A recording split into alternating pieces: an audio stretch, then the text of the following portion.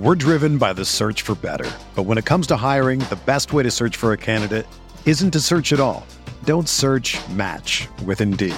Indeed is your matching and hiring platform with over 350 million global monthly visitors, according to Indeed data, and a matching engine that helps you find quality candidates fast.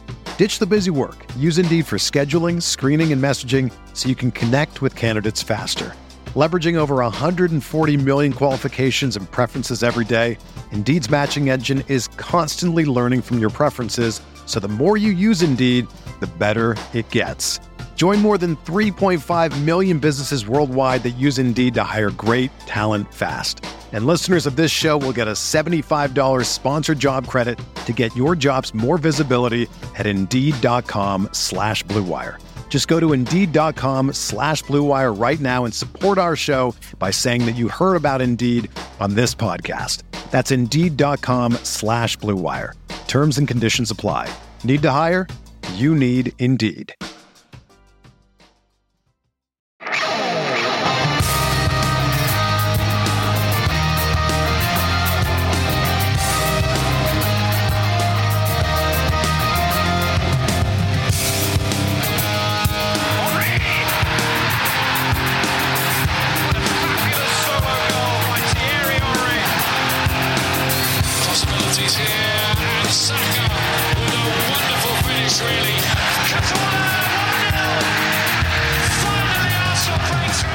Aaron Ramsdale only came here to eat fish and chips and celebrate in Ruben Neves' face, and he's all out of fish and chips. This is the Arsenal Vision post-match podcast. My name is Alex Smith. You can block me on Twitter, Yankee Gunner. That's right. I don't know if you saw the picture.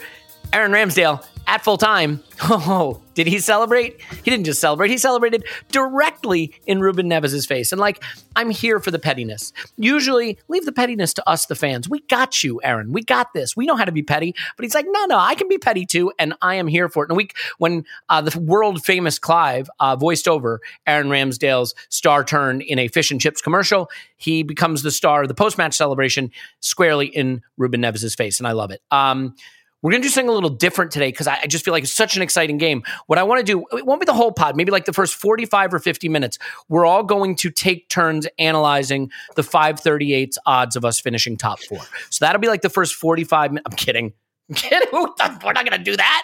It's stupid. Nobody cares about that. We're going to celebrate. We're going to luxuriate in what was really a watershed moment. Feels like a watershed moment. I was saying to Tim off mic, well, we were technically on mic, but we weren't like recording the conversation. Maybe like the NSA was recording the conversation. Anyway, just that this felt like Welbeck against Leicester. Now we know that did not have the ending we would have liked from a season standpoint. So we will have to see if it has a different outcome in terms of the goals we want to achieve this season. And just before I introduce everyone and get started, I said this on live stream yesterday.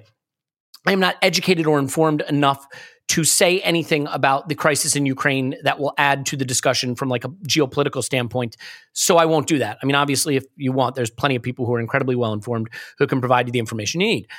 But I can say that my heart, my thoughts, my sympathies are with people who are suffering, who are displaced, who are in harm's way, and certainly just wish for the safety and security of everybody, always everybody globally, but certainly during this crisis. So that's really all I can say on that topic. And with that having been said, I will say hello to Paul, who you can find on Twitter at Pause in My Pants. Hello, Pause.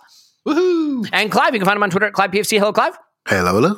And Tim, you can find him on Twitter at Roberto. Hello, Tim. Hello there. Yeah, nobody begged off this podcast, let me tell you.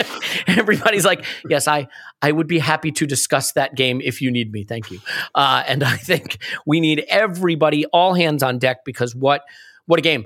I want to start from the end and then we'll wind our way back because I think it's such a big moment that just connecting with the emotion of it is important. So Tim, I'll start with you. Obviously, I guess at one point in time, it would have been accurate to say you attend every single game. Now you just attend, let's face it, fair weather fan, like 95% of the game. I pick and choose, yeah. Yeah, you do. There's at least a handful of games a season you don't make it to. Yeah. Absolute disgrace. But I'm curious how this ranks for you in terms of sort of Emirates moments. And this is me from afar, when I think of Emirates moments that live in the memory, there's Arshavin against Barcelona, which was sort of the first christening of the Emirates Stadium, it felt like, in terms of big moments. There's the Welbeck winner, there's your fairy tale, and then there's this one, the Wolves time wasting, get what you pay for moment. I'm curious sort of how this ranks and just the atmosphere, which I felt was fantastic throughout the game. There was real support behind the team, which isn't always the case when you go down, early at home. And it was just a special, special night at the Emirates. So I'm curious what you felt like in terms of the atmosphere and where this ranked. Yeah, in terms of where it ranks, I wasn't at the Spurs game earlier this season, so absolutely the best game I've been to this season, certainly for atmosphere. And in terms of atmosphere and the result, yeah, it's kind of up there with that Leicester game, but obviously the Leicester game meant less because of what followed after it. What follows after this will be quite interesting. I thought it was really interesting that Arteta said afterwards, I prefer to win this game like this than 3-0 because we're building something here. And I think he recognised that there's a real high. This is a real high winning this game. One of the things I was reflecting on last night, actually I was listening to the instant reaction on my way home and I was thinking, Arsenal have won their last 2 home games 2-1, but how different were those 2-1s really? And in terms of the atmosphere, I think you're absolutely right. I think we could see that the team was on it. At half time, I was thinking, I think Arsenal are playing well. And I was thinking we might not get anything out of this because Wolves are so good defensively, but I can see the intensity in the team. I can see the intent. And there were a few times where things just didn't come off. And I was just thinking, just keep doing this. Keep doing this, even if it's a draw, because it's Wolves. They don't tend to concede 2 goals. Just keep going. And there was a real connection and intensity. And I think, it's chicken or egg. I don't know which came first, the team or the fans, but I think you could really see it. And I saw a really interesting post, actually. Someone pointed out the way the winner comes about and how patient the build-up is. Saka has it wide and he doesn't just lob a cross in. He comes in field and he shoots and then it goes back out to the other wing. And Ødegaard and Pepe work the chance. I can't remember who it was, but the tweeter was saying, this is a team that believes in the process. Basically, it's the 95th minute. They've been banging on the door for 80 odd minutes now, and they're still doing the things that the coach would ask them to do. I think it actually starts from deep even earlier, doesn't it? I mean, it goes all the way back to Gabriel. Yeah. Yep. Mm-hmm. Yeah, exactly. And that's that's at the teeth end of the game, 95th minute.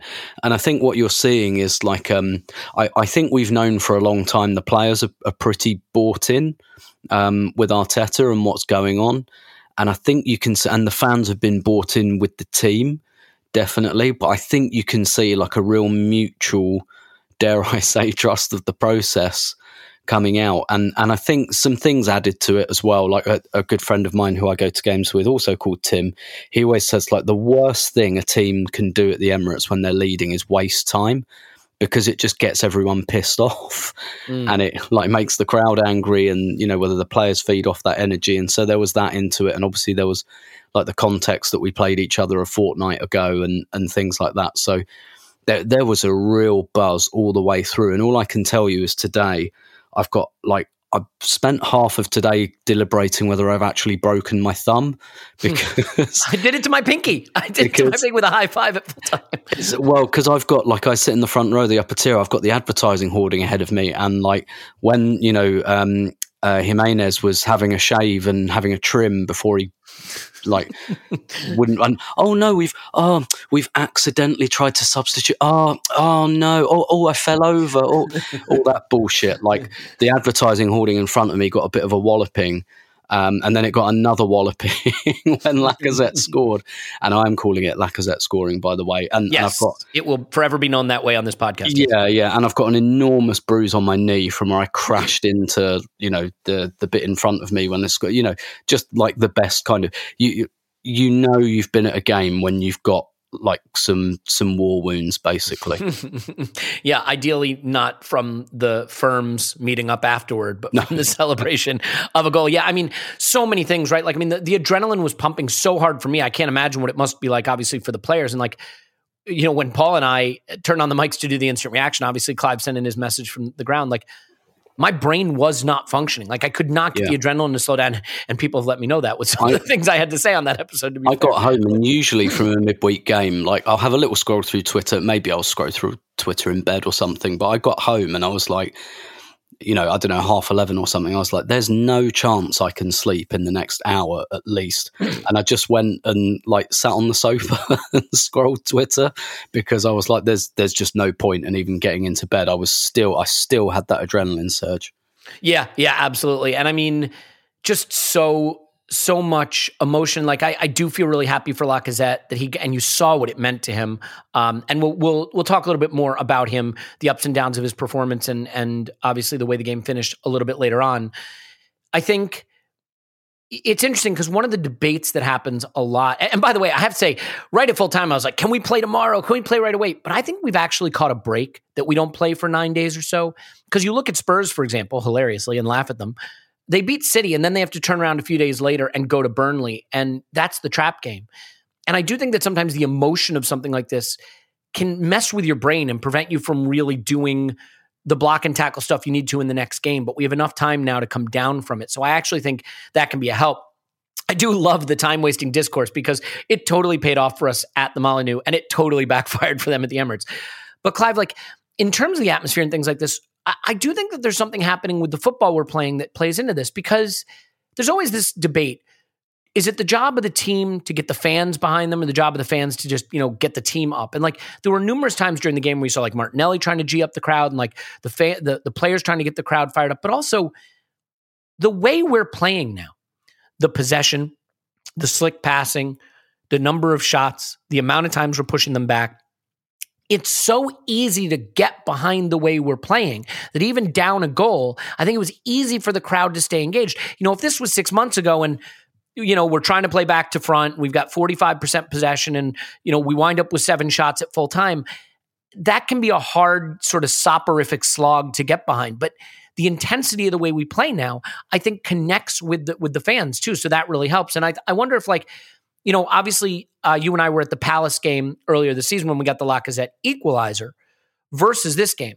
And in that game, Clive, the crowd started to get restless because there were long swaths of the game where we just ceded possession and ceded the impetus to them. And that the opposite was the case tonight. So I'm curious how you sort of compare and contrast and how exhilarating it was to be there and how much the way we're playing maybe feeds into that exhilaration.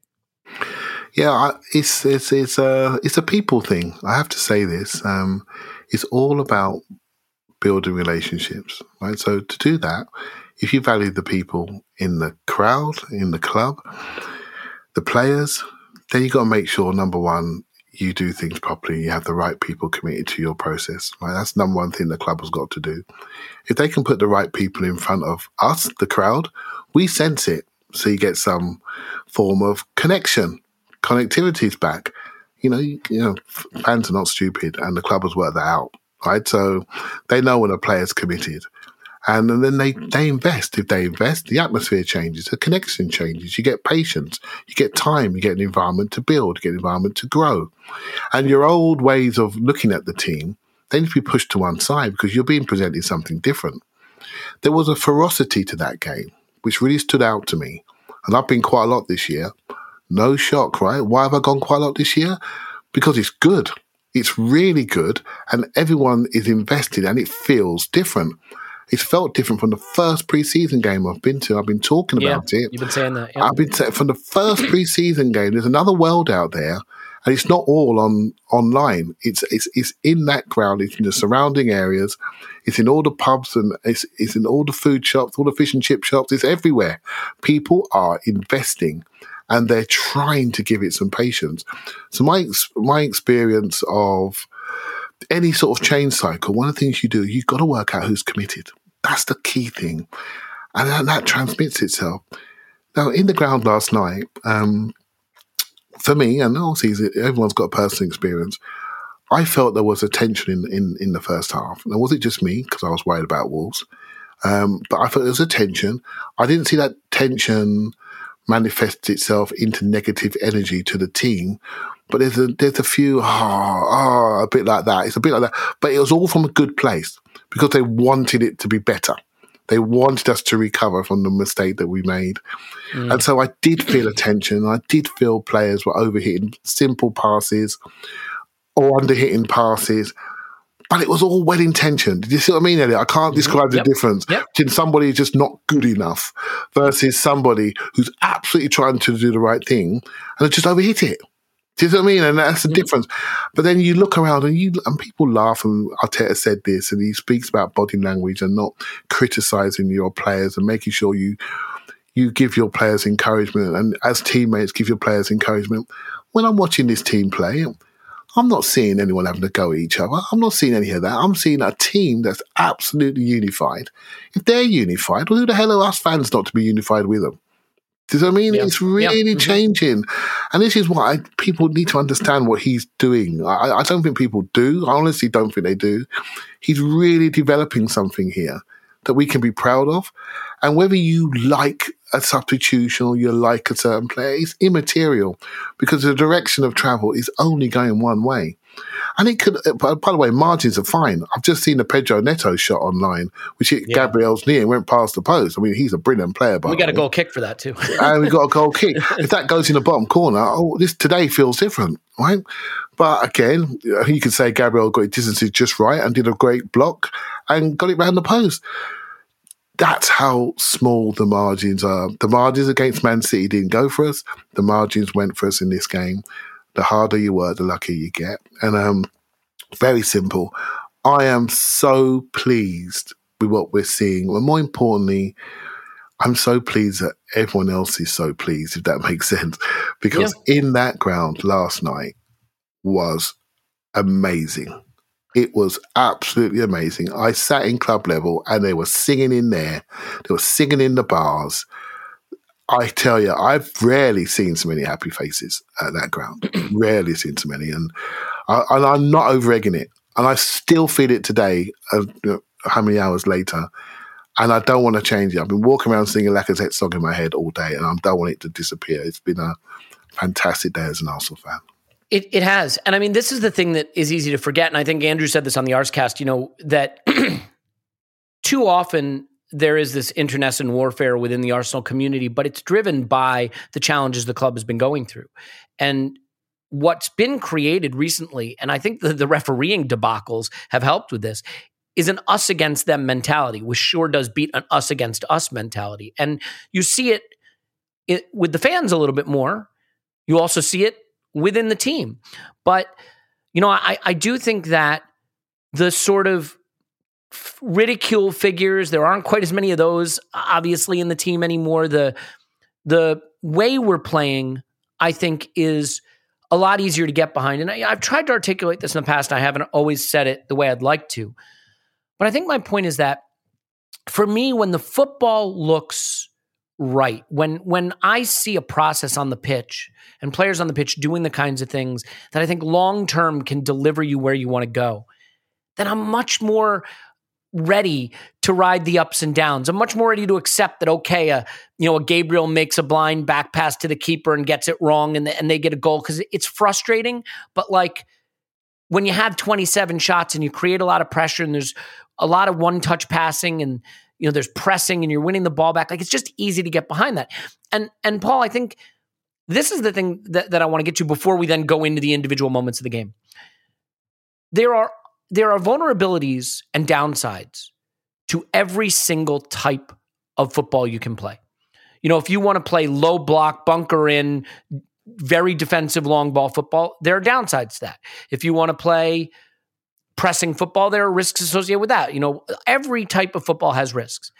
And in this game, we saw the risks of the type of football we're trying to play now. Less of a net, more up the pitch, more driven to create chances and find openings, but we got caught on the counter a few times. And I think people, sort of messaged me on various channels to be like, do we need to worry about the way we did get cut open a bit? And do we need to worry that, some of our defensive solidity isn't there as much?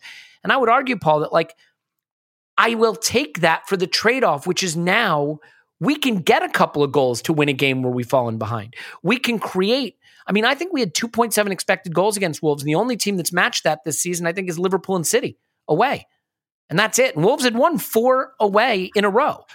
I think they had the second best defensive record in the league. So do you see my point that we may have to tolerate just a few more cracks in the armor defensively, but it comes at the, the what we lose in defense comes in favor of this football now that I think can deliver us a much more dominant approach and a lot more goal scoring opportunity. Yeah, you got to take risks. Yeah. You're not like 27 shots, as did Clive apparently last night. You got to take risks, as did Clive. To be fair to Clive, he was high on adrenaline. It was not a heavy night for Clive. He's here. He's clear. It wasn't a light night. It was a. So I take it back. I was trying to get your back there. Stop trying to besmirch my reputation. I'm trying to build. Well, the 27 shots, man. We can't have that out there. Like, people are going to worry about your longevity. Go ahead, Paul. Sorry. The thing is, it was a process, right? It wasn't like you can't go back 6 or 12 months ago and say, well, we should have just done this then, right? Mm-hmm. The problem with the process, the making of the sausage is ugly. And unfortunately, we got to see all the making of the sausage. Like, you can't get to here without starting from there and going through the process. So we've gone through it. You might say we could have got there quicker, but like, more goes wrong than right? Like, lots of shit goes on along the way, lots of stuff we don't even see. Hopefully this Amazon Prime documentary that's forming in parallel will reveal a lot more and will be a hell of a watch. I think last night was some more good content for it. Absolutely no surprise that if you had to pick a team to do one of these things about, we're going to deliver the most insane narrative structure for that documentary possibly. Yeah, I don't think we're even really trying, and yet this stuff, like, Arsenal content is just the best, even when the team sucks. So, like, here we are. We're finally got the toothpaste into the final third, in and around the edge of the box. We haven't really fully mastered our patterns in the box, our finding, but we're like, it's getting there. It's coming. We're creating those chances. And, like, yeah, look, if you spend your time in the final third in the box attacking, you're taking risks against a team like Wolves. Like, this is how they do it. I thought it was like the guys had the experience of being in the crowd at the game, but we had the experience of watching Paul Ince's punditry afterwards. What a miserable fucker. I'd forgotten how miserable he was. Going on about how worrying our performance was. And, like, I'd take 38 worrying performances like that a season. Yeah. It makes it like, but I think there's like, you could dismiss it and not talk about it, but I think there's something in there in that I think we're not quite sure how good this performance was, but you got to first say, hang on, this is Wolves. They're hurting everybody. They're making everybody look bad. They've, I think it's 45 games they've gone a goal up and not lost, but we just beat them. Exactly how pretty did anybody think this performance was going to be? How flawless? Like, how do Wolves do it? They stop you. They make you look bad once they get a goal up. Like a lot of the punditry afterwards was teaching your grandmother to suck eggs, in the sense that it was all this, oh, well, Wolves shouldn't have played so defensively, shouldn't have sat. You're telling Wolves how to defend a 1-0 lead? Wolves did exactly what Wolves know how to do. And part of that is neutralizing the opposition, making it clunky, blocking the center, so that team feels they haven't played well, so that their supporters think it wasn't the performance. Like, this was a great fucking performance. I thought so, yeah. And by the way, Ruben Neves agrees with you. I think he said, we didn't play well. We didn't have enough of the ball. They pushed us back. And when they do that, you're at risk. So, yeah, I think this is the kind of performance that I'd like to see more of. And Tim, so, like, let's go through some of the incidents. And, like, the first, we'll go through two quickly. The first one is just the early penalty shout. And, like, again, nothing gives me more pleasure than not having to talk about refereeing. And to be fair, we got away with some. I mean, Ben White had a hilariously cynical trip. That was great. Yeah, that was great. I mean, Gabriel did deflect a shot out for what should have been a corner that we were given a goal kick for, which helped us at that time of the game. But, like, the early penalty shout, I sort of wasn't as caught up in it, in part because it was so early in the game and we had cut them open so beautifully right from the start. Naturally from Saka's side, where everything early where everything good early was going through. But did you? I mean, at the ground, I know it can be hard sometimes to know what's happened, but in retrospect, do you have any strong lean on the early penalty shout? No, not at all. I didn't notice it at the time. And I have to be honest, I don't think it was a penalty. Like, I've looked at it a lot of times. There might be something I'm missing because a lot of other people seem to be quite firm on it, but it looked to me more like a block than anything. I don't really think that was a penalty. There was certainly no shout for it at the time.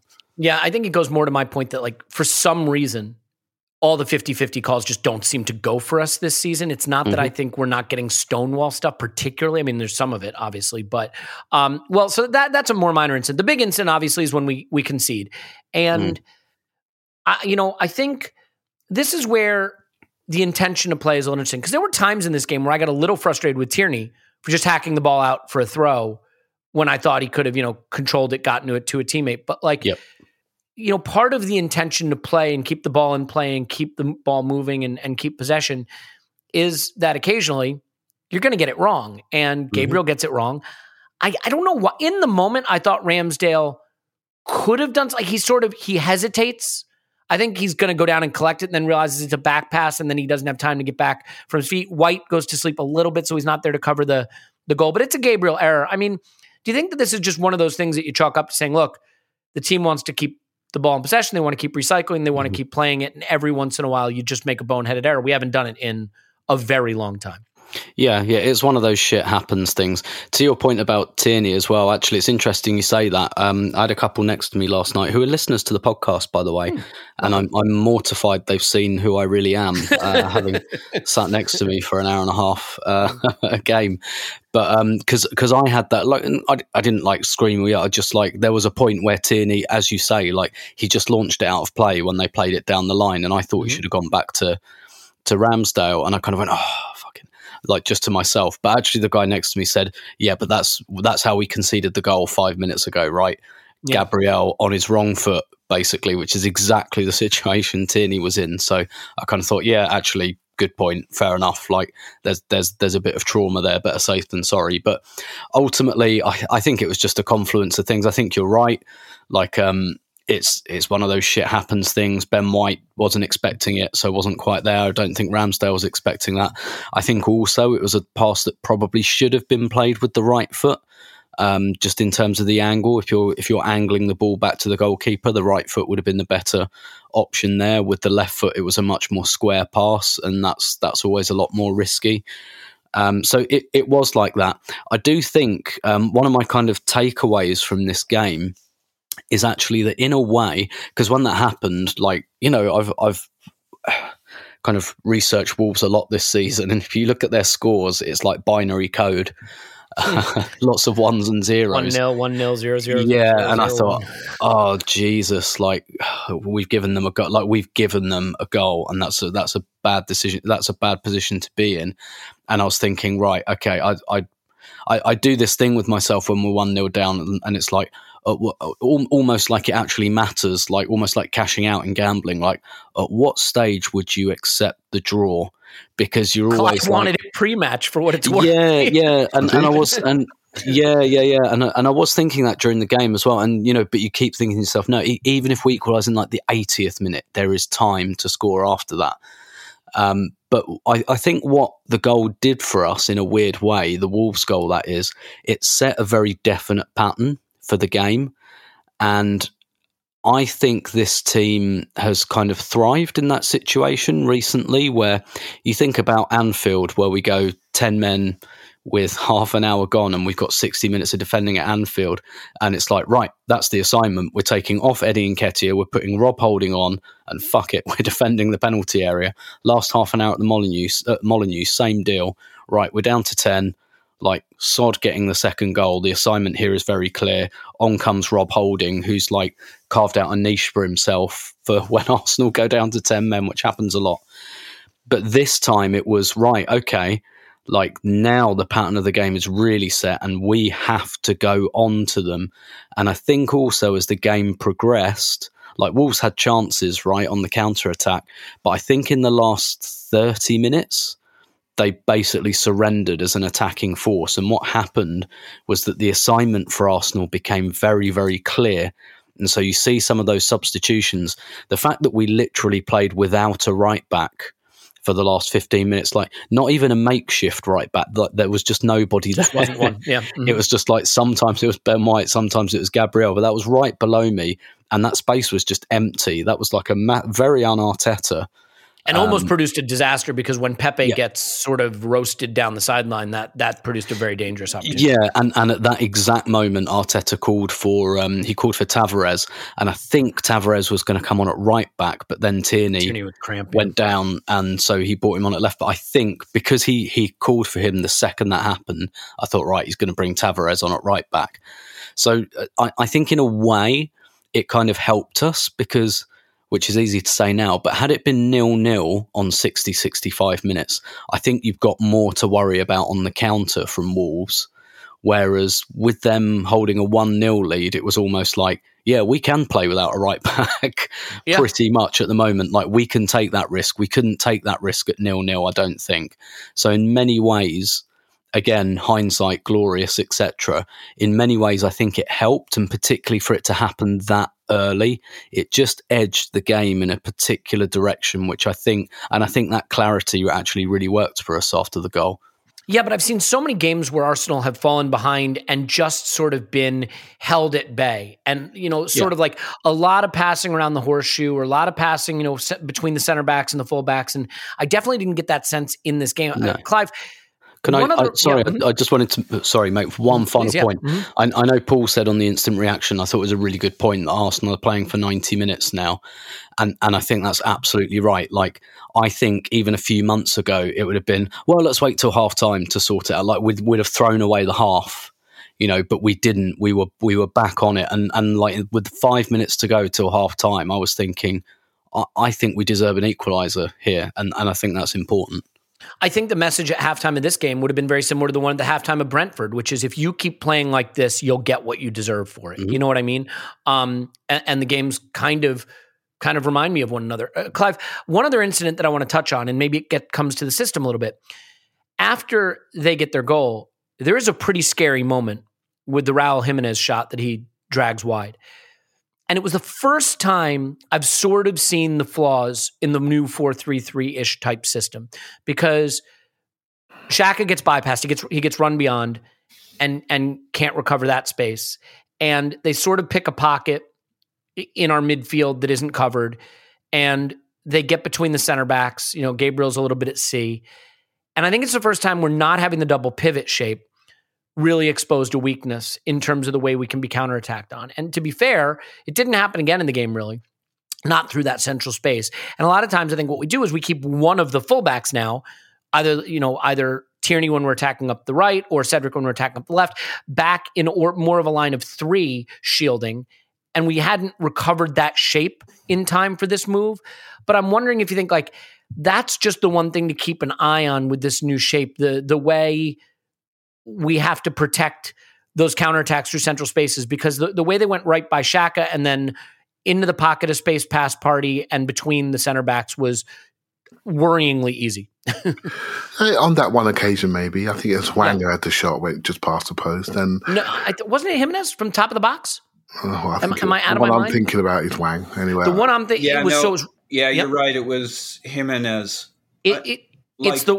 To give you a bit of context, like nobody has anybody. We have enough players back.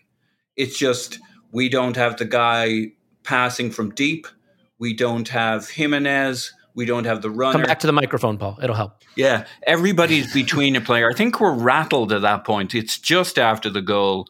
We're trying to attack. There's a turnover. And we've got 5-6 players back, but nobody's next to anybody. Nobody's watching their player. Regardless of that, I guess, Clive, the point I wanted to ask is more system-oriented, which is like the trade-offs of this new balance of where we're putting Xhaka and Odegaard versus Partey. Is that sort of the next thing to keep an eye on? Because now teams are getting a lot of video, footage of they can watch how we're setting up and how they might try to exploit that space. I think when evolution of tactics, right, in game is the key thing. And think about on and off the ball. So, off the ball, we sometimes end up in a 4-4-2. So if we have time to get into shape, we go 4-4-2 off the ball. And on the ball, we're looking more like a 4-3-3 at the moment. Sometimes we go into a 6-4-2-3-1. I don't get hung up on it, mate, if I'm honest with you. The most important thing is you evolve and you buy players who can evolve with you. Right? So if you look at Wolves in this game, in the first game they played Trincao as one of the wingers. He was a bit light. We smashed him about a bit. This time they played Hwang, who I thought was excellent. He was more powerful. He pinned our players back a bit more. That means they could literally say, well, Arsenal don't play much in centre midfield, so we're going to push them back and we're going to go into those wide areas and we're going to pin them so they can't overload and get their pods going in the wide areas. I thought Wolves evolved their tactics superbly and they caught us out. We had a look, we kept going, we kept our intensity high, we kept pushing forward. We were a little bit tense, as I said earlier on, but the ferocity and the absolute raw desire to get a goal. I agree with Tim massively. I thought we scored before half-time. It was there for us, right? So, and then we evolved the tactics again. And Arteta deserves a big clap for it, right? Taking a defender off, put another forward on, put a forward next to Lacazette who was blowing out of his arse. How many formations we play in this one game? So when people say systems, no, bollocks, mate. It's just about finding the solutions. That's what it's about. Finding solutions that the other coaches offered you. And maybe taking a risk and a gamble. We have to go man on man at the back for long periods and say, right, how much do you want this? Do you want it? Are you prepared to let us? Because we're going one-on-one. I'll tell you what, they didn't want it for long. They went further and further and further back. We pushed them back, controlled the territory, and ended up controlling the result. I mean, that is a wonderful game of football where the tactics and the problems that you face during the game had to be solved from the sidelines and solved by the players. There were players in that game who I felt sacrificed themselves significantly, even though they were put into positions that don't suit them. And number one for me was Granit Xhaka in that game. Yeah, I agree with that. I thought he put himself into areas where he looked like a hod carrier. But he knows the team needed him to do it. So rather than stand off and play the game that you want to play, no, I need to do this. I need to get myself around here. I need to push up. I need to push up and push them back. I need to take positions that allow me to get marked. And even though when the ball comes to me, I've gone completely dark, I've got no picture, that's not really my game. I'm normally facing the other direction. I'm pinging the ball left and right. And when I see that, and I'm watching this, I'm there nodding, going, yeah, you'll do for me. I don't care whether you got concrete in your boots on occasion when I want you to fade the pass, because you are bought in and invested, right? So problem solving and tactics. I know people all think, oh, we're 4-3-3 now. And I watched the highlights of Dortmund versus Rangers last night. Rangers is one of my other favourite teams. And I watched Jude Bellingham with hearts in my eyes. I watched him and thought, oh my goodness, if you could play in this team, my life would be sorted. In that game scenario where we're pushing teams back and we got a left eight that can do a bit, travel, carry, shoot, 1-2, arrive in the box and slot it, he's perfect. But not every game's going to be like that, right? So this is what people got to realise. We need people that can mould into a 6, into an 8, into different roles for the different game scenarios that we're going to need to play on and off the ball. So I didn't see any weaknesses in the system. I just saw a team that was desperate to overcome their opponent, desperate to not allow Wolves to be celebrating in our dressing rooms and playing their music loud and singing their songs, because we'd given it to them a couple of weeks previously. And some of the structures that we saw were thrown out the window for the desire to get the result. And I really enjoyed it. Yeah, the thing I would say too about the Shaq thing, it's funny because I was critical of him in the instant reaction. Not critical per se, but I think it's because I see what we're doing on the right-hand side with Odegaard and, the runs outside of the fullback and the underlapping and overlapping runs and the 1-2s with Saka and the dropping into pockets of space and just the way he pulls all the strings.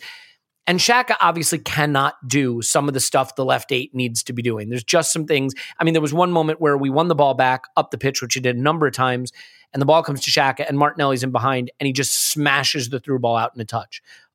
With plenty of space to play it into. And you're right. He doesn't have all the pictures. He doesn't have all the passes for the left 8. The little dagger ball in behind the center back and the fullback's not there. But one thing that I saw him do, which is interesting, first of all, engine, right? The fact that with the last 10 or 15 minutes to go, he looked stronger than he did in the first 15 minutes. He never faded. But also, I saw him start to step around a man or get the ball out of his feet quicker. And he is evolving a little bit to do it. And so I see the way that the team can evolve maybe beyond him in that role, because it doesn't really suit him. But his engine, his ability to, really be fully at his best late in the game when we needed him, and just a little bit more elusiveness in his game was good to see. So, Clive, I guess it's one of those things that, like, you can recognize, sort of like Lacazette, who we'll come on to, obviously, that there's an evolution beyond. There's a future without them, and still be praiseworthy for the performance he put in. Yeah, there's a future without them, and I don't know how I'm going to find a better way to articulate this, but evolution of tactics is really important. Much like everyone watched Spurs play last weekend, and Burnley just said, "Yeah, we'll sort you out next game." The evolution of how you play is the key, and I know you're starting to see something that we like, but I'm not invested in it because it could change again, and I want it to change again, but I don't want us to be stopped. And players that are flexible, that are maybe hybrid players that understand the game, different parts of the pitch, different zones, interior, exterior, is what we want to be buying. And when you're looking for the future players, they've got to be able to do 2 or 3 roles comfortably. And when we have that, we can put out a 15, 16 squad, and we're not sure how they're going to play. And that's really, really where we want to get to.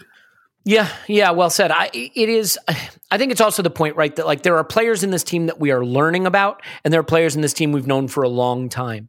And so some of our opinions on some of those players may be a bit sclerotic, right? Because or calcified because they've been around a while.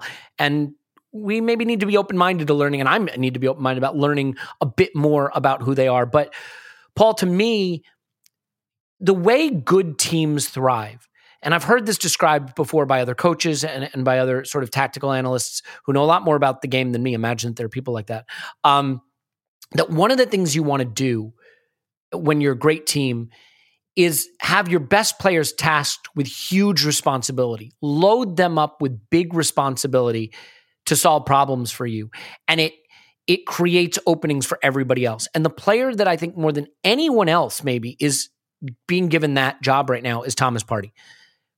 I think Thomas Partey's role early on in his time at Arsenal was more complementary in that double pivot system. And I'm not sure we always saw the best, but now it is very much that he is being given the ball with 2 guys charging down on him, or no time to react, or no opportunity to really assess the situation. And his quickness of thought and feet and his elusiveness, it's so important to our ability to keep possession and push other players like Odegaard, now Saka and Martinelli up the pitch.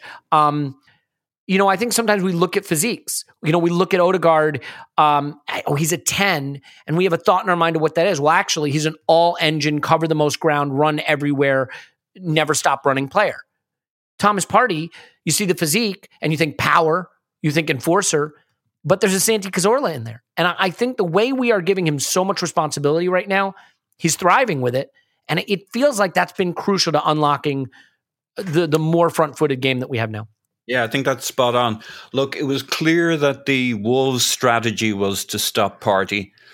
And so they get their goal, and we've got about 3, 4, 5 minutes where we look kind of rattled, and you're looking for somebody to take over the game for us. And Partey steps up, starts dancing through their players, spinning, getting the ball off, setting us up the pitch.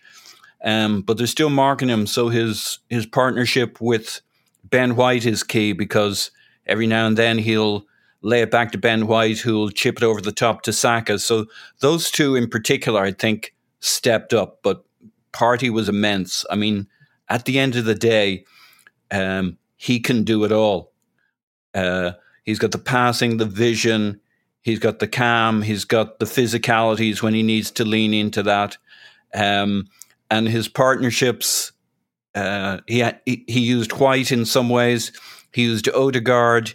He used Lacazette up the middle to get his central access. He had his partner in crime, Xhaka, as his outball to the other side. And the 2 fullback would pop up to give us the additional players in midfield, because that's the thing about Xhaka being forward up, far up the pitch, and us being a little exposed. That's why you pull your full backs into midfield to give you the cover if there's a turnover, which is what didn't happen in the Jimenez chance. And so, to Clive's point, there isn't a formation or a set system. It's kind of this dynamic thing that's kind of living and breathing, the lungs kind of going in and out and adapting. And so you have these relationships around Partey that I think were key. But for me, it was all about Partey. That's what brought us back into the game. I can think of other seasons where we didn't have the midfield to kind of put their foot on the ball, take control of the game, and start moving the opposition back and moving them around and moving it side to side. I think Partey was immense, and White was almost as significant, especially in the first half, because we needed to put our thumb on it. Yeah. And I mean, to be fair, he fades a couple of balls over the top to Saka, but one that, I mean, if we're going to criticize Lacazette sometime for not getting his shot off, the one he fades over to Saka where Saka takes just a little too long, the defender's able to get back, like that should be an assist and an absolute, picture book assist. Yeah, he hesitates. I don't think his first, these things are tough, right? But I don't think his first touch with Saka's first touch with his left foot is perfect. It's okay. And then he's got the defender swooping in on him, but he takes too long to get a shot off. And I think that's where he picks up the limp he has for the rest of the game. He gets clattered by the guy coming across from us, probably Feckin Kilman or something. It seemed to affect him. 400 pounds of Kilman. It is interesting because it's like, I think there was some criticism for Martinelli's game. And I'm an apologist for him, and I'll admit that I tend to see the good and I tend not to see the bad. And like, we all have players that we favor and see the good in, and players that maybe we tend to see not the good. And like, I'm as guilty of that as anyone. But I do think the fact that you've got Ben White fading balls over the top on the right-hand side, you got Martin Odegaard playing 1-2s on the right-hand side, and then over on the left, you have, Gabriel, who's not as good a passer, Xhaka, who, for all of his hard work and good work, is not going to unlock a defense the way Odegaard will. I don't think it's any accident, by the way, that Pepe becomes so influential, but from the right. And why do we put Pepe on the right? Because we trust Saka to take more responsibility on his own on the left. But Pepe gets the benefit of exchanging, passes and Nketiah too with Odegaard, who's absolutely central to both goals in his own right. So, it is just a little bit of a difference right now that the right-hand side, I think both in White and in Odegaard, has the more dangerous lock pickers, so to speak. And to be fair, Partey tends to lean to the right because Xhaka's to the left. I mean, it should be nice and symmetric, but it isn't. So you even have Partey over to the right. There's a lot going on the right that the left doesn't have. The left is typically our more direct wing, our faster wing with Martinelli, Tierney, or Smith Rowe, and that's okay, right? We build cleverly up the right and we swoop in up the left. Both works.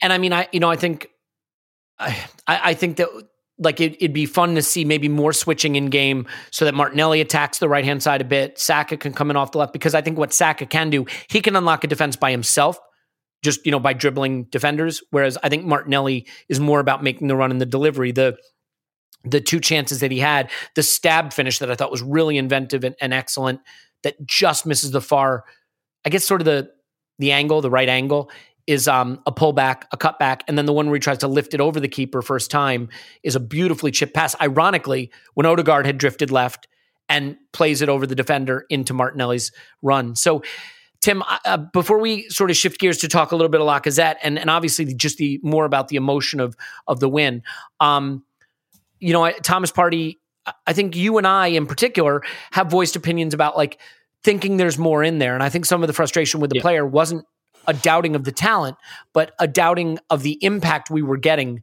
relative to the talent. And I think the role he's being given now really does bring that to the fore. I thought this was a Thomas Partey game. And it's funny because if you think about like the best teams in the league, like City and Liverpool, you don't hear the names of the guys at the base of their midfield very often, but they absolutely make things tick. And when they're not there, they're not as good a team. So it's not going to be the role that gets the headlines, but I think seeing how well he's playing in this role, he deserves that credit because I think he's been an absolute game changer for us. Yeah, 100%. And you're exactly right. That's why we were maybe harsh on him. Like, I wouldn't be harsh on a player that I didn't think had it in them, quite frankly. Like an El Neni, right? Because you know who he is and what he can do, and it is what it is. Yeah, precisely. It's not that new Party playing at the back, or at least in the build-up. Like, I remember when we played at Burnley in September, and I was right behind the goal, and actually it was might have been one of Ramsdale's first games, and I do think Ramsdale coming into the team has been a key to that because he can play that pass along the floor through the lines. But at Burnley, it was Partey who was the one who was dropping to receive. It was still much more of a double pivot at that point, but it was Partey, and then Xhaka was the next in the chain. Whereas, for a few years we've had Xhaka as the first point in that chain, and it completely makes sense because Partey can go both ways. He can turn away from pressure. I think he's got a few different passes in his locker, and whereas Xhaka, it's very much spin the ball up the line, up the left to Tierney. And you remember that Brentford game, the first game of the season, where it was just beyond parody, basically, just Xhaka to Tierney, spam across in and hope for the best. Mm-hmm. So it's given us more angles of play, and I really like that connectivity between Partey and Ødegaard. I think that's really, really coming on. And Partey last night, like I was sitting there and I was like, this is like, he looked like Vieira. That's like one of the biggest compliments you can pay a player. It's just that kind of, come for me. I don't mind. I really don't mind. I enjoy it, actually, if you come for it. And just like sucking players in and that's like a problem a player like that gives you. It's like, if I go to close him down, he will probably go past. There's a good chance he'll go past me.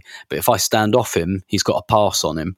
Mm-hmm. And we know he's got that diagonal pass from his time at Atleti. So he's just been so fundamental. And like you guys were saying, you can just see where the next steps in this team are. And you can see that, like, look, we very much tried to sell Xhaka last summer, right? It didn't happen, and he was given a new contract. But like, remember, for most of the summer, we were quite intent on selling him, and that tells you that that's not because he's a bad player or anything. That's because we want a different type of player there.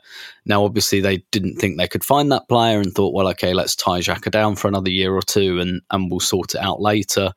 But it shows you can see the footsteps in the sand, basically, of where this is all going. And mm-hmm. and I thought Partey was absolutely imperial. I do think the one thing, and I know Clive said this on his recording on the instant reaction, I absolutely agreed with, was at half time I was thinking, not because Xhaka was playing badly, I was thinking, what's the substitution here? Because I don't really want to take anyone off. Like, I think they're all playing quite well. And I was like, I'd love to put Smith Rowe on for Xhaka in this scenario and just have him in that left eight, which we have seen before. I was thinking that's the sub I'd really like. But a little bit like going 1-0 down, in the end, the fact that we didn't have Smith Rowe, I do think it kind of worked for us because we had to do something a bit crazy. We couldn't just go like for like at each position. Yeah, exactly. It was just like, right, okay, I definitely don't want to move Saka. He's doing good things. Don't want to move Lacazette. Definitely don't want to move Ødegaard. Like, lots of them are playing pretty well. And he did the Pepe for Martinelli thing. And it's like, right, I don't want to take any of those players off. And I haven't got Smith Rowe here, so I can't go like for like. So I've got to like, all right, I'm doing Nketiah for Cedric. I'm not sure he'd have done that if he'd had Smith Rowe. Actually, I think we'd have seen another like for like swap, which might still have been enough. I don't know, but I just felt like that was quite an interesting. That Arteta was almost forced, and I don't want to take any credit away from him by saying that, but was almost forced into doing something quite outlandish, which again ended up working for us very well. Yeah, absolutely. I totally agree. That Nketiah for Cedric sub, like, that really won me over. Arteta really got me with that one because, like, I didn't feel like it was a night for likes, and we went like for like with the first one. I understand why we did it, but that substitution changed the game, and Nketiah deserves big credit, by the way, because it was a performance that we don't equalize, let alone win the game without him. I do want to come on to the question of Lacazette's performance because I think there's so much meat on that bone and I feel so good for him. But like, I think since that's a big one, we need to take a deep breath. It gives me a chance to just remind you that when your business is starting its championship run, nothing matters more than finding and hiring the best team. We may have the best team, but if you don't, Indeed is there to give you the power to build a dynasty by hiring more of the best players faster. If you're hiring, you need Indeed because Indeed is the hiring partner where you can attract, interview, and hire all in one place. And Indeed is the only job site where you're guaranteed to find quality applicants that meet your must-have requirements or else you don't pay. See, that to me, that's a really nice feature. Instead of spending hours on multiple job sites hoping to find candidates with the right skills, you need one powerful hiring partner that can help you do it all. Indeed partners with you every step of the hiring process. Find great talent through time-saving tools like Indeed Instant Match, assessments, and virtual interviews. You can go on these other job sites and literally be there for days and be like, what did I just look at? That's why you need Indeed. With Instant Match, as soon as you sponsor a post, you get a short list of quality candidates with resumes on Indeed that match your job description, and you can invite them to apply right away. Plus, you only pay for quality applications that meet your must-have requirements. Indeed makes it easy to hire great talent, and according to ComScore, they're the #1 job site worldwide. So start hiring right now with a $75 sponsored job credit to upgrade your job post at Indeed.com/Blue Wire. Offer valid through March 31st. Go to Indeed.com/Blue Wire to claim your $75 sponsored job credit before March 31st. Indeed.com/Blue Wire. Terms and conditions apply. Need to hire, you need Indeed. And spring is around the corner. Maybe not here in Minnesota, but in most of the normal places of the world. Spring is about regrowth. Spring is about things springing up through the ground, the world becoming fecund again, the world growing. But when things grow, you need to prune them, you need to trim them. You know where I'm going with this. You need to manscape them.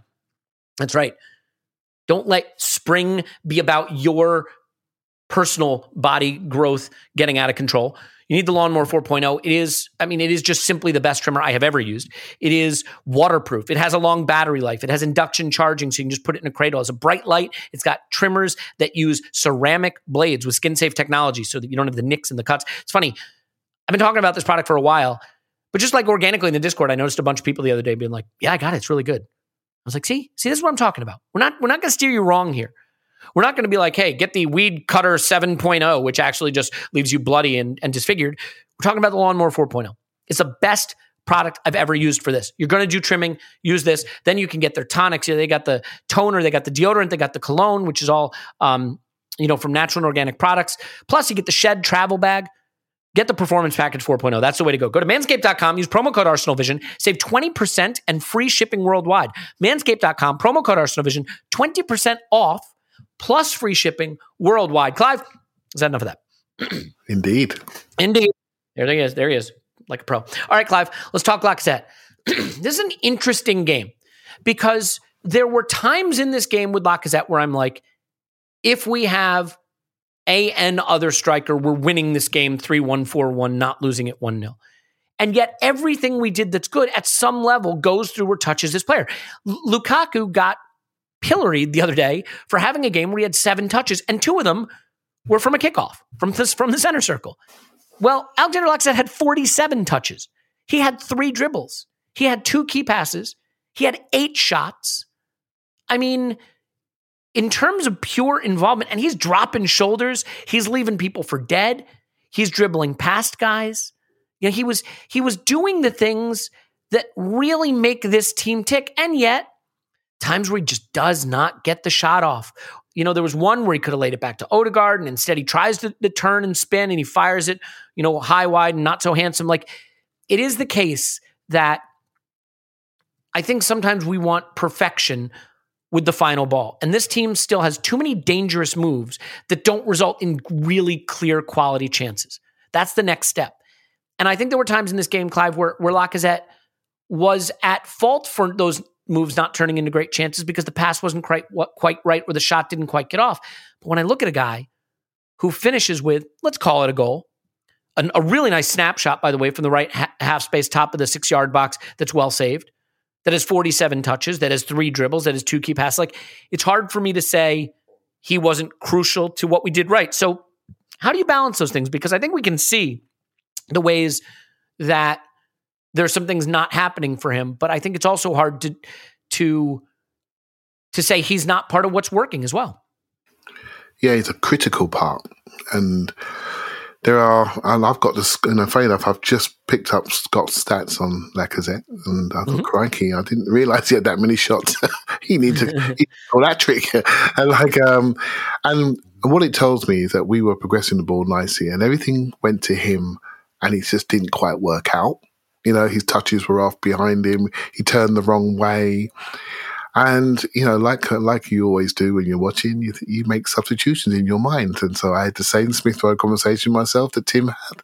I'm thinking, we need Smith Rowe in that left 8. We can get away with it today because they've dropped off. So you have that conversation. You look to the bench and think, crikey, there's nothing there today for that role. What do you do? What's he going to do? Centre forward, oh my God, if we had a centre forward, we're in, we've got them. And we just can't quite get the shot off. We can't quite run past people. We go on our left foot, the shot's weak. We go on our right foot, it's well saved. And I'm thinking, it's not going to work out. I've got Burnley in my head, it's not going to work out. Then he runs back to the left back position, makes a tackle, rat-a-tats out of there. I'm thinking, well, not many of our centre forwards going to do that sort of work. And this is the other side of the game, right? It's the intangible side of the game. When you see someone doing those things, what does it do for the other players? What does it do for the crowd? What does it do for the atmosphere? What does it do for the players' lungs? Do they start working harder? Yes, they do. When their captain's doing all that stuff, I may think he's got lead and boots, but I don't give a monkeys. He's out there fighting for us all. Mm-hmm. And that's what he did. And he just led by examples. There's different ways of leading, and there's different ways of leading the line. And he's got his way. And now we've got more devastation in wide areas. He can almost be himself. And he's walked into a room of the youngest team in the league, and I can be the elder statesman, doing those intangible, ugly pieces of work. Man, I want a centre forward that can flash through and score, and we can have a nice, easy day, and I can go out. But we haven't got that at the moment. We've got this, and he's giving everything he's got. And I've sort of put him and Xhaka in the same sort of mould. They're both giving everything they've got, but we know there's another step, and but like I say, this game is all about transfer windows, and the window's shut. And so how can we maximise this player's abilities and energy? How can we surround him? I thought it was very smart from Arteta to bring on Eddie late in the game rather than take him off and give him something else around him. So you maximised him, you've enabled him by putting on somebody else to do some of the running and distract around him. I thought that was very clever. And there's not much more to say, is there? I think he'll leave. If someone said to me, do you want to sign a contract? What I want him to do is find a youth truck. That's all, really, and be 27 again, because the team is ready for him now, whereas the team before was far more about he can only play with Aubameyang, we don't play two forwards, and we want a lot more from that centre forward. In this sort of structure, we underpin him with better players, we've got better distributors on the back, and we've got wide players who are younger, sharper, and committed, right, and want to run beyond and stretch. It all starts from the back line. There's a reason why Thomas Partey's playing better. He's got two better centre-backs behind him that can pass. So if you block him off, Ben White takes over, Gabriel takes over. And then if they go and mark them, he gets it off them and go forward. So there's a whole unit here, really. And sometimes you walk into the room and the room suits you. And this room suits Lacazette. I'm afraid he's going to be walking out of it. But there's a clear indicator on what we need going forward. And that is an all-action, big space player that connects his team to both sides and can really push a team back. And when we have that, maybe a bit younger, I think we'll be fine. Yeah, I mean, the funny thing is, like, the Lacazette conversation and the Xhaka conversation right now are probably a bit analogous in that you absolutely can't take them out of this side and be as good as you are, but you see those roles as being upgradable. And so you have to celebrate the good work being done by those players. But look, if you want your team to be the best team, every single player should be up for grabs for upgrading if it's possible, right? And that doesn't mean you dislike the player you have. I mean, I've seen people saying, do we need to wonder about Tierney? Is there an upgrade opportunity there? That would have been unthinkable 6 months ago. But every position, when your team is starting to look this good, is a position that you look at and you say, can we get a little bit better there? Because you know what we're not doing now? We're not taking a team that's broken and trying to figure out how to fix it. We're taking a team that's good and trying to figure out how to tweak it.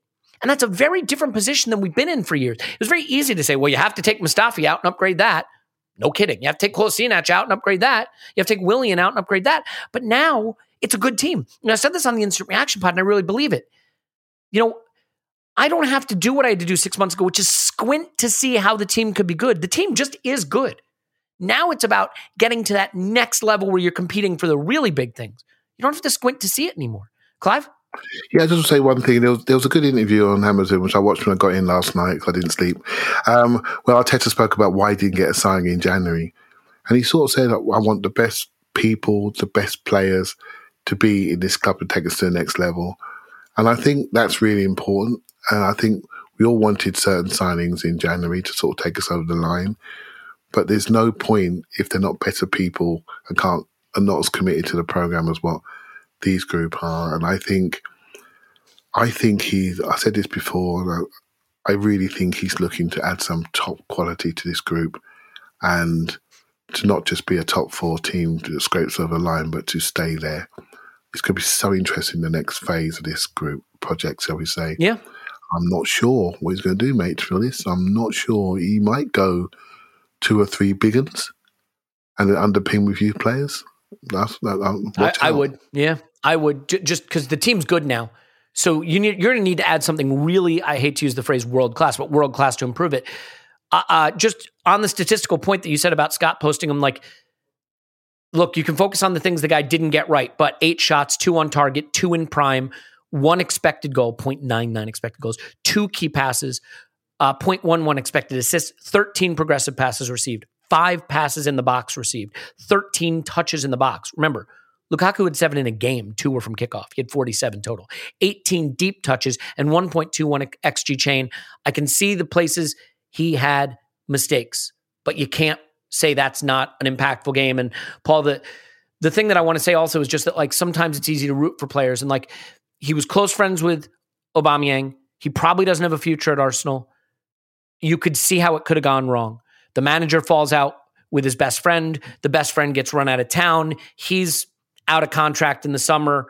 It's a project of young kids, and maybe he switches off a bit. Instead, he's wearing the captain's armband, playing 90 minutes till he basically can't move, celebrating the winner like he's just won the World Cup. The thing that makes it easy for me to root for Lacazette, even if I want an upgrade there, is that, you know, he's not getting to stand in the box and convert 3, tap-ins a game. There's a move where Odegaard, so there's a back-to-front move, Paul, that's making the rounds. The videos making the rounds on social media. And what makes it so pretty and why people love it is Odegaard does this beautiful dummy from a cross-field pass to start us going up the pitch. But the move starts with really nice 1-2 build-up play in our left defensive corner flag. Mm-hmm. And who's doing the 1-2 play and dropping a shoulder and walking, getting past a guy to start it? Is it Alexander Lacazette? Yeah, exactly. So, easy to root for. And the emotion of that final goal, seeing what it meant to him, like, I can't help it. I'm in. You know what I mean? He's got me. I'm in. Yeah. Look, he does that on 65 minutes. He does that on 85 minutes. There were a lot of concerns about Lacazette in terms of fitness, but the fact that we play him every game, every week, this was a 96 and a half minute long game.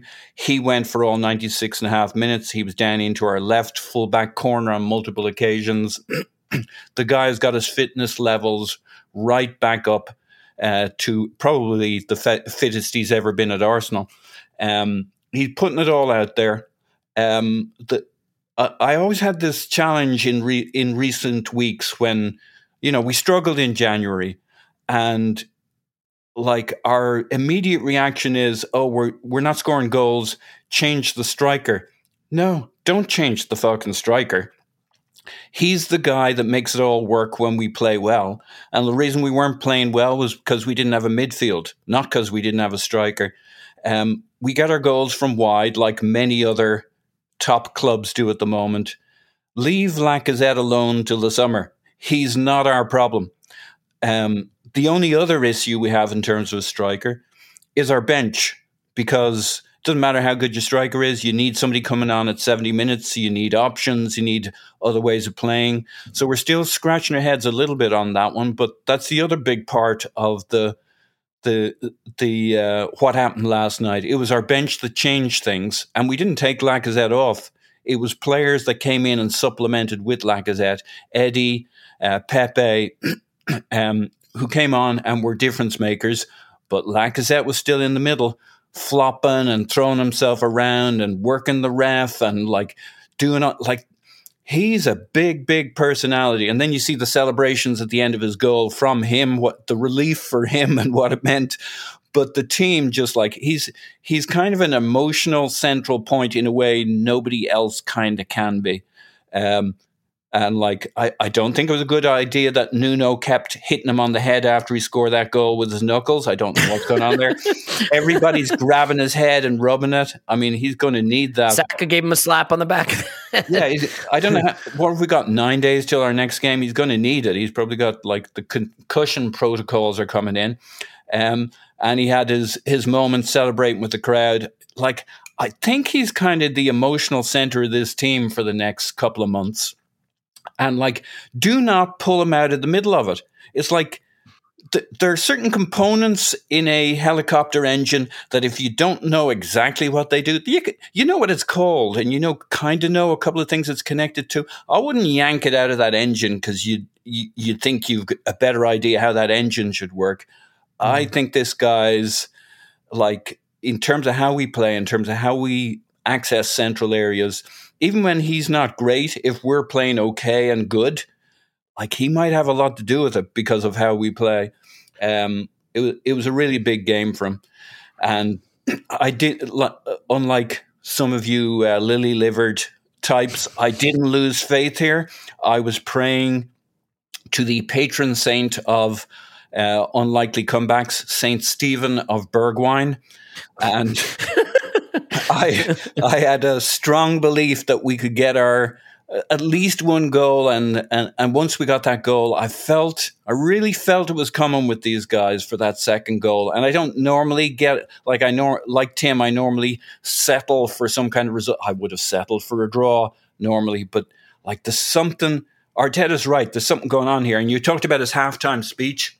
One of the things he threw in there was he told them, "Look, we're going to have, if we want to get into the top 4, we're going to have to win 2 or 3 of these in the run-in." And like they knew what the job was, and they took risks. To your point, right? But you're going to have to, and the risks play in your advantage because that's what pulled Wolves out of position. Them going for us the few times they did. Yeah, we played from back to front, and Lacazette always is a big piece of how we play and how through the middle. We used to not be able to play through the middle, and we've clarified the situation with Aubameyang. We certainly have. He's no longer with the club, and we know how we're playing through the middle, and it's Lacazette, and don't fucking change it. Don't change it.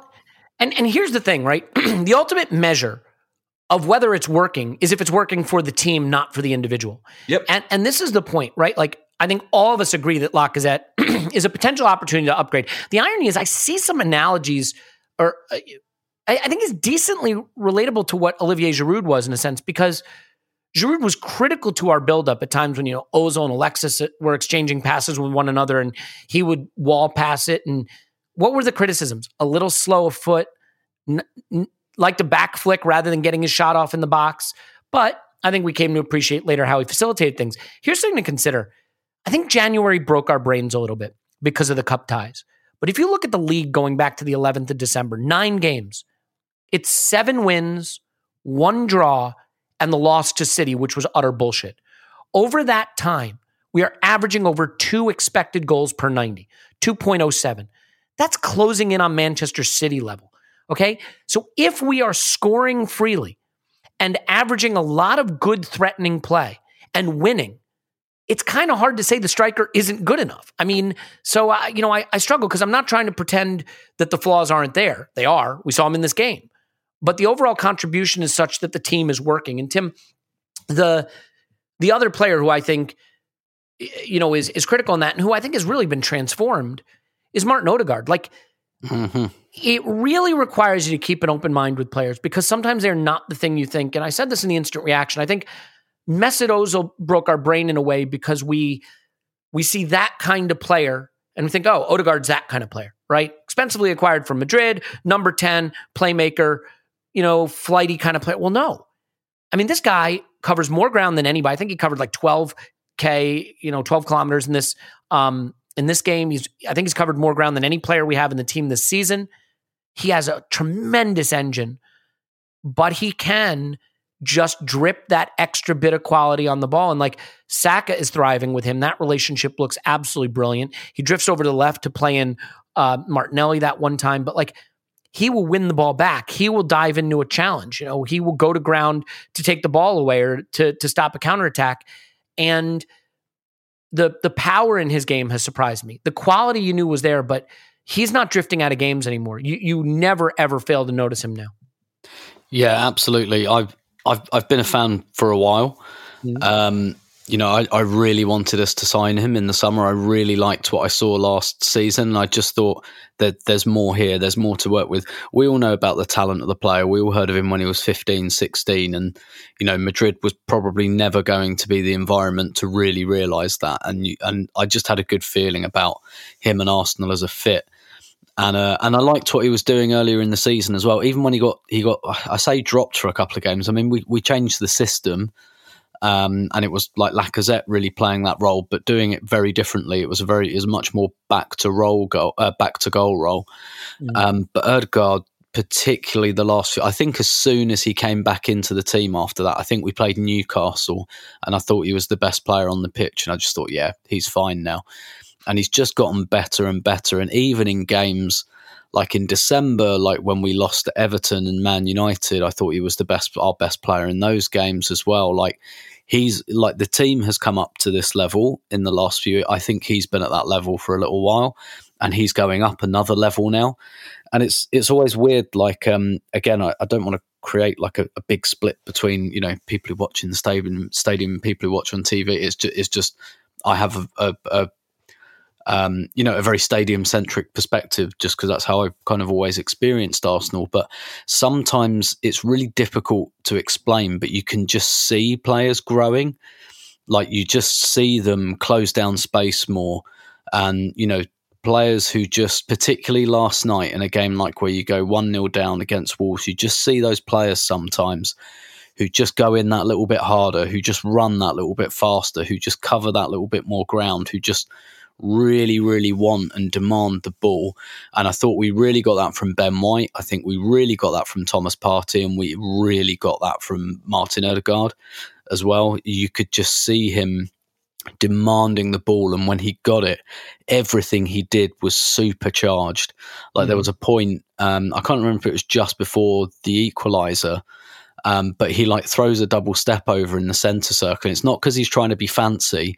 It's just his legs were just pumping at about 100 miles an hour. You could see the adrenaline going through him, but like it was harnessed. It was controlled. You probably have a good seat to see that from, Tim, don't you? I don't like to talk about it, to be honest. But you've never mentioned it before, so if you want to bring it up now, we'd be happy to listen. Where is your seat, Tim? I mean, I sit in the East Upper on the halfway line in the front row, so nice. It's a good vantage point. Can we get a camera angle from that too? Because I would love to see the whole pitch sometime. It's essentially exactly where the camera would be were it on my side of the pitch. But anyway, if it had gotten as good a spot as you. Exactly, I picked first. That was the thing. But yeah, like you can just see sometimes a player who's just like, no, I'm that old phrase like grabbing a game by the scruff of the neck. And Ødegaard, he did that last night. I think he's done that the last few games, in truth. And I felt a little bit bad because I had to go at him on Twitter for not shooting and passing on his right foot opportune moments. And I think I was absolutely right in that criticism, by the way. But I thought it was, yeah. I'm not backing down on that one. But I thought he was brilliant against Brentford. I really did. That bugbear aside, and I thought he was when I think back at the end of this season to what were like the best individual performances I saw this season, I think Ødegaard will come up several times. Yeah, I mean, I just love the player. I'm so glad we have him. It looks like absolute highway robbery that we got him. But what I love is he looks so suited to the Premier League. He's got that Kevin De Bruyne thing about him where he can drip quality on the ball, but if you need running power, he has that too. So good for him. Clive, we got to talk about the subs though. I mean, there's such an important part of this night, and it was always going to be the case that Nicola Pepe was going to have to influence our run-in. He is too talented to just be forgotten. And Mikel Arteta, to his credit, has been talking him up recently. been saying he looked different, and he's been repaid because he's given him, a goal that I don't know any other player at Arsenal scores necessarily. And the thing about Pepe is, like, you stick him out on the wing at the edge of the box and give him the ball, and it slows the game down a lot. He holds it, he looks, he feints, he shakes, he shimmies, he looks, and then he gives it back to the fullback. But, like, you put him in the box under pressure, and the instincts that he has are extraordinary. I said this before. I think he is our most talented player. Now, the problem for him is the delta between when you see the big talent moments from him and his worst moments is really wide. And that's not great in football because you don't want to have to worry, am I going to see the worst or the best? Saka, I think, is our best player in terms of consistent excellence. But we saw in that moment of brilliance that Pepe can do something that maybe no one else in the team can do. And I think, look, he gets roasted down the right-hand flank to nearly give the game away late. But, like, I just think these are two cameos he's had now where he's looked really good and clearly made a case for being a very, very important part of the team down the stretch, even if it's just off the bench. Yeah, I often talk about roles, and Lacazette's found his role. And we can now talk about him in the context of this role and this group and this team and where he plays and how he plays. Pepe, for me, I think he's one of those players that does things which are uncoachable, and he does things which really need to be coached, right, desperately. Like when he made that defensive run, we were out of position badly. Ben White was out of position, and all Pepe had to do was just get back goal side. You're quick enough, and just delay him so Ben White could get back into shape. What does he do? He gets back next to him and dives in. And then gets roasted. And Ben White's thinking, oh my God, what are you doing? I just need you to slow him down a bit so I get back to help you out. That's just like enthusiasm. And by the way, I'm not a right wing back, and I'm now caught in a position that I know you sort of smile to yourself and think, oh man, I can fix that easy with a quick chat. And next time, just delay him and shoulder barge him out and give away a foul and get a booking, because you never get booked. It's not drama. But it's just a mistake, right? So, but then when you see him in the box and you see the tension around our finishing and shot selection and pass selection in the last third, it comes to him. I ask you the question, how did you feel? You felt all right, didn't you? Exhilarated. You felt all right because he just flexible. He turns round. He turns the right way at the right moment. Strikes through the ball. Doesn't kick the case off the ball. Clips it into the net. See you later, keeper. Nice and early. So you haven't got a chance to set yourself and see what I'm doing, because I'm not sure what I'm doing. If I open my body out too much, you know where I'm going. If I clip it early, you have to make a save quick, and I beat you. And that's it. Where he's really got better, we said last week, he's moving the ball quicker. He's got good combination player there. And what I really liked was his secondary movement to get closer to the box. And that's the key for him. So if I'm anywhere near him, I'm saying to him, do your stuff. When you're in lane 5, get rid of it quick and move the next ball. We want you near the box. Get it. Be our positional guy, wide on the touchline. But when you get it done, keep it. Move it, combine, and then go again. And then if you're getting it on the run, you're getting it into the areas where we know we haven't got nothing to tell you because we can't coach you around the box, because what you do there is God-given. I've heard something on Twitter the other day about don't run away from your gift. Run towards it. We're all good at something. Run towards your gift. Speak for yourself. Yeah? And don't run away from it. Run towards it. And his gift is around the box. His heart rate drops. His ability to see things clearly and finish under pressure is top level. Don't run away from it. And coaches, by the way, make sure he gets to the areas that you need him to be to benefit you. You know, and so talent-wise, I agree with you. There's not an issue there. That's where I think Odegaard is top talent, by the way. Not an issue there. Or was it Saka? I'm not too sure. I change every week. Was it Ben White? Oh, shit. So, like, this is the good stuff, right? This is the good stuff. But I know what you mean by talent. He's got to the eye, he looks super, super talented in one-on-ones. But the issue has been engagement for me. Engagement in the moment. Go ahead, so can I bring up a point about that? Because I know, look, sometimes I fixate on the weirdest stuff and you guys are like, what are you talking about? But like, so this is where I need Tim's memory. Olivier Giroud scores the Scorpion goal. Remember that? Yeah. And the next game, I think, we're playing we're playing Bournemouth. We're behind. I didn't remember that. He equalizes and runs off to the corner doing an homage to a Scorpion goal while his teammates are like Olivier back to the center circle. You remember that? Yeah. Yes. They're like trying to, and like, Pepe's been out in the cold. He hasn't had much of an influence. He hasn't been able to really be part of the group. He comes on and he scores an absolutely sensational goal of the highest quality in a critical moment to equalize in front of the home fans. And what does he do? He grabs the ball and runs straight to the center circle. And maybe, again, Clive, maybe I'm focusing on one of these things where you're going on about nothing. But like that, we think of Pepe as this luxury player and everything's nice. But like in that moment, I said, you know what? He gets it. He gets it. Let's go win this game, you know? That's a really good point. I wouldn't have mentioned it, so I'm glad you did. I think it does send a message. And at that moment in time, my feeling was just relief. But obviously the players were somewhere else. They were saying, we got these. We can beat them. Do you know what I mean? And by doing that, he transmitted that absolutely massively. So, and Tim just reminded me, by the way, too, he just had a baby yesterday. And Arteta said, hey, you know, you don't have to be here. And Pepe texted him. Tim's messaging me this right now, though, to be fair. I had spotted earlier. Texted him at 3 a.m. to say he wanted to be in the squad. And he comes out and he does that. You know what? I didn't know that. That's actually fantastic. So it's back to where we started. This is all about people. It's all about, are you committed to this? And he's now got the people who are committed. We may not have got 28 people in the squad anymore, so many people that we can't even name them, and they're picking up wages and buying houses in different parts of the world. We haven't got that anymore to make us feel comfortable. What we have got is a group of players that some are perfect and some are imperfect, but they're all on board. You can't fool the punter. I always say it, you can't fool the punter. Either get on the boat or get out. And that's the way it has to be, right? It has to be that way because that's the least as fans that we can expect, that people are committed to the cause like we are. And you can't fool the punter at this point. Why is the Emirates so behind the team, even losing at home to Wolves? Why was it so energized? They see the improvement. We see the improvement. We're not watching a team with 40% possession repel attacks to get 5 shots to try to chase a game. We're seeing a team produce the highest expected goals total against Wolves this season. The team with the second best defensive record in the league, 27 shots. You can't fool the punter. And the punters see that this team is good. This team is good. And, you know, everybody stayed to the end to see it.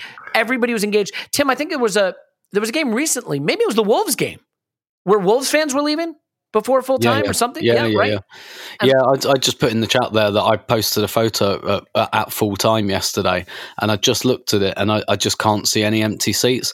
I can't tell you how rare that is for a midweek home game. And yeah, Clive's just reminded, and this is something you and I, Elliot, talked about before we started recording, the singing afterwards. Like, it took ages to get to the station, which was fine because people were stopping and like singing outside, and I can't remember the last time that happened. Yeah, it's brilliant to see. Well, you know, Paul, I think I don't want to lose him in this, and that's Eddie Nketiah. I'll raise my hand. I've been critical of him. I thought his performance against Burnley wasn't good, and I thought his performance at Wolves away was really disheartening because it didn't seem like he was fighting for the cause in the way everyone else was. And you can get yourself in trouble with soft factor analysis like that because it can wind up looking silly the very next game. And sure enough, Nketiah is a crucial part of this.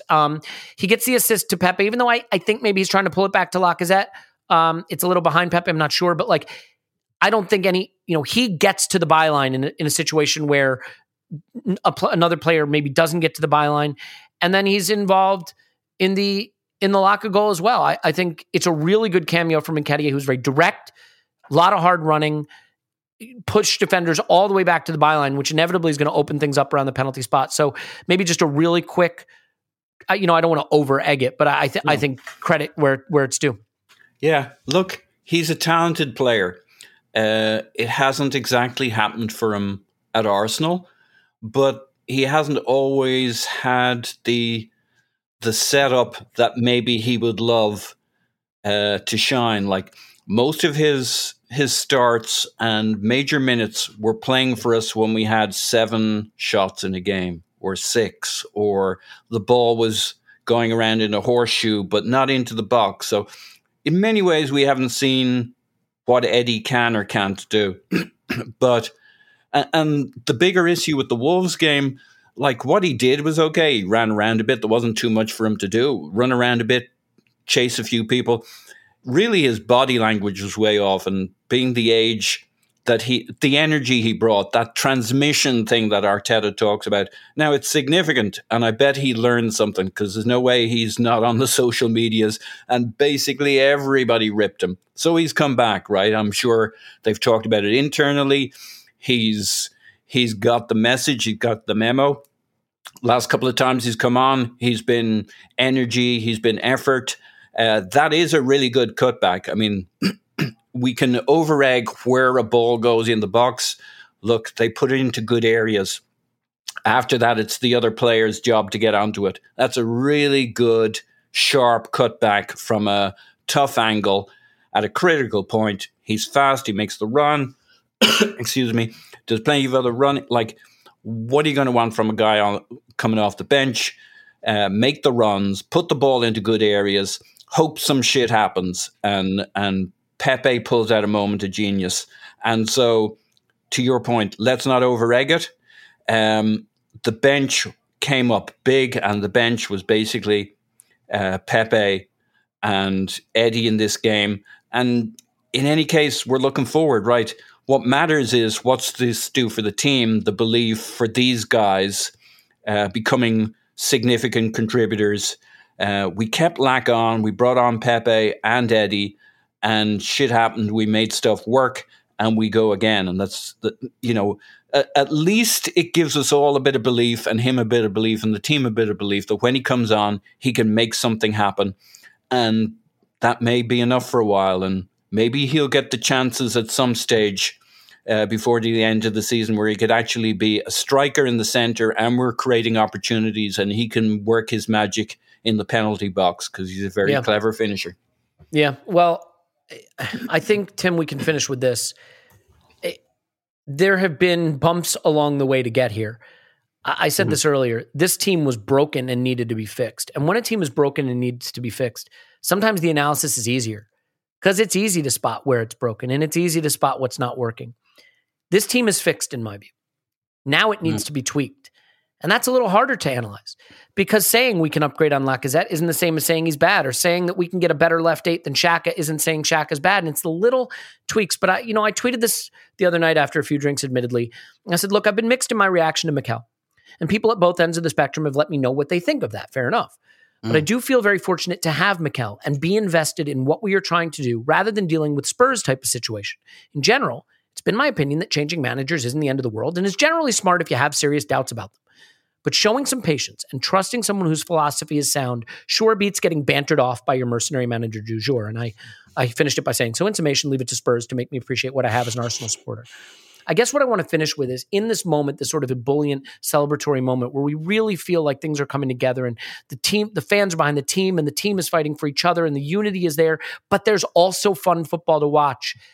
Do you think that now the patience we have shown, that we've not always been prepared to show, to be fair, I'll hold my hand up and say that this looks now like we have gone from a broken team with a lot to fix to just a plain old good team, where the next step is just the tweaks at the margins, Yeah, absolutely. I wrote something last week about who the next captain might be next season, and it was like, there are 5 or 6 players I'd be more than happy with, and you've got to say, like, credit to both Arteta and Edu, because they've brought those players in, and even the ones they haven't bought like Saka and Smith Rowe, like, they've given them the number 7, the number 10, the contracts and everything like that. They've not been afraid to throw them in as well. And, all the questions I was thinking about the other day, all the questions we asked, like, is this it with the football? Are we going to progress to something a bit more, a bit more progressive? And we have, and those questions have been answered. I agree with you. Like, my contention is always, but I don't think I ever went fully like he has to get sacked now. I think I was, for quite a while, I was in a, well, if he got sacked tomorrow, he couldn't really complain. Yep. But it's so hard to see the wood for the trees when you've got a manager who's managing for the very first time, and there isn't that sense of pattern in your head. So what I'll say is, I think the club took a really brave decision to do it, and that's why I was behind it at the time, and also just because I felt like again, I keep saying we were forced into it. Like, I don't think we were forced into it, but basically there was a real lack of options on the market, both when we hired Emery, let's be honest, and then when we came to do it again, and it was like, God, do we just keep churning through like Ancelotti's and like Spurs, Nuno's and Conte's and stuff, or do we just like go for the mystery box here and go with a bit of a clear project? And it has to be said as well that initially, like, I do think this kind of the team we've put together, it's quite recent, you know, like most of the players we really like and have taken to were signed last summer, basically, other than Partey and Gabriel. Like the last 2 summers, you know, Partey and Gabriel and the lot we bought last summer, you know, there's a Willian in there as well. And there's like an Aubameyang contract we shouldn't have done as well. But it does feel really, really rewarding. And Arsenal had to do that, in my view. Whether it was Arteta, I can't honestly say I was always sure, but Arsenal had to do something like that. And I'm watching like Tottenham and Man United now, feeling almost like a bit smug, which I shouldn't, because there's every chance that one or both could still finish above us. But I'm looking at them and thinking, you've got to hit, I hope you don't, but you've got to hit that moment of realization that we hit when we just went, do you know what, we can't keep bumbling along like this. We've got to do something a bit radical. We've got to rip this up. And I'm looking at that and thinking, you'll get there, because we got there. And it feels like we're really benefiting from it at the moment. Yeah, well said. I think it's also the case that, like, you can just, like, for example, the fact that like Cedric is looking good in this team right now, right? It's the point that when everything is broken and a team isn't playing well, that's when you really notice the weak links. And then you get it working and people buy in and the system looks good. And then suddenly the players that you might not have thought of as being very good can suddenly look okay because the whole thing is working. And, you know, I mean, it speaks volumes, by the way. We've gone through this whole podcast. We haven't said much about Bukayo Saka, right? Who just usual brilliance, 5 shots, 6 key passes, or the other way around, whatever. Like, it's all good. But Paul, you want a final few seconds before we get out of here? Yeah, I mean, we're talking about other clubs, other managers. You bring up Cant, and I think you're being a little harsh on him. As I said on the Instant Reaction podcast, there's no word in Italian for Spursy. He didn't know. So he had no idea. He didn't understand. You can try and explain it, but he'll never understand it. I mean, I don't know where he was for it's the history of the Tottenham comment, but he certainly should have been paying attention. And now he is part of that history, and I, for one, am here for laughing at him. Let's leave it there. We are going to do a both half rewatch of this next week. For patrons, we will have a data review of it with Giant Gooner. And then we'll have, obviously, the regular pods and some live streams and stuff. So there'll be something for everybody. The most important thing is that we're all here together. We're all in the boat, on the journey, whatever you want to call it. But you can't fool the punter, as Clive always says. And I think we can see now that there's something special happening. So football can make you look silly. You can lose 3 on the bounce, and suddenly people are bringing up your ebullient tweets or this podcast episode saying, ha, you thought everything was fixed. But like right now, everything sure does look pretty good, and we've got a while to enjoy that. So I hope you do enjoy it. I hope you have a wonderful weekend wherever you are. And again, for those people in harm's way, we certainly wish you safety, health, sanity, well-being, and hopefully a quick resolution. So Paul's on Twitter, Pause My Pants. Thanks, Pause. Woohoo! Clive's on Twitter, Clive PFC. Thanks, Clive. Thank you very much. Tim's on Twitter, Roberto. Thank you, Tim. My pleasure as always. My name is Elliot Smith. You can and should and must block me on Twitter, Yankee Gunner. We love you, and we'll talk to you after Arsenal 10, Watford 0.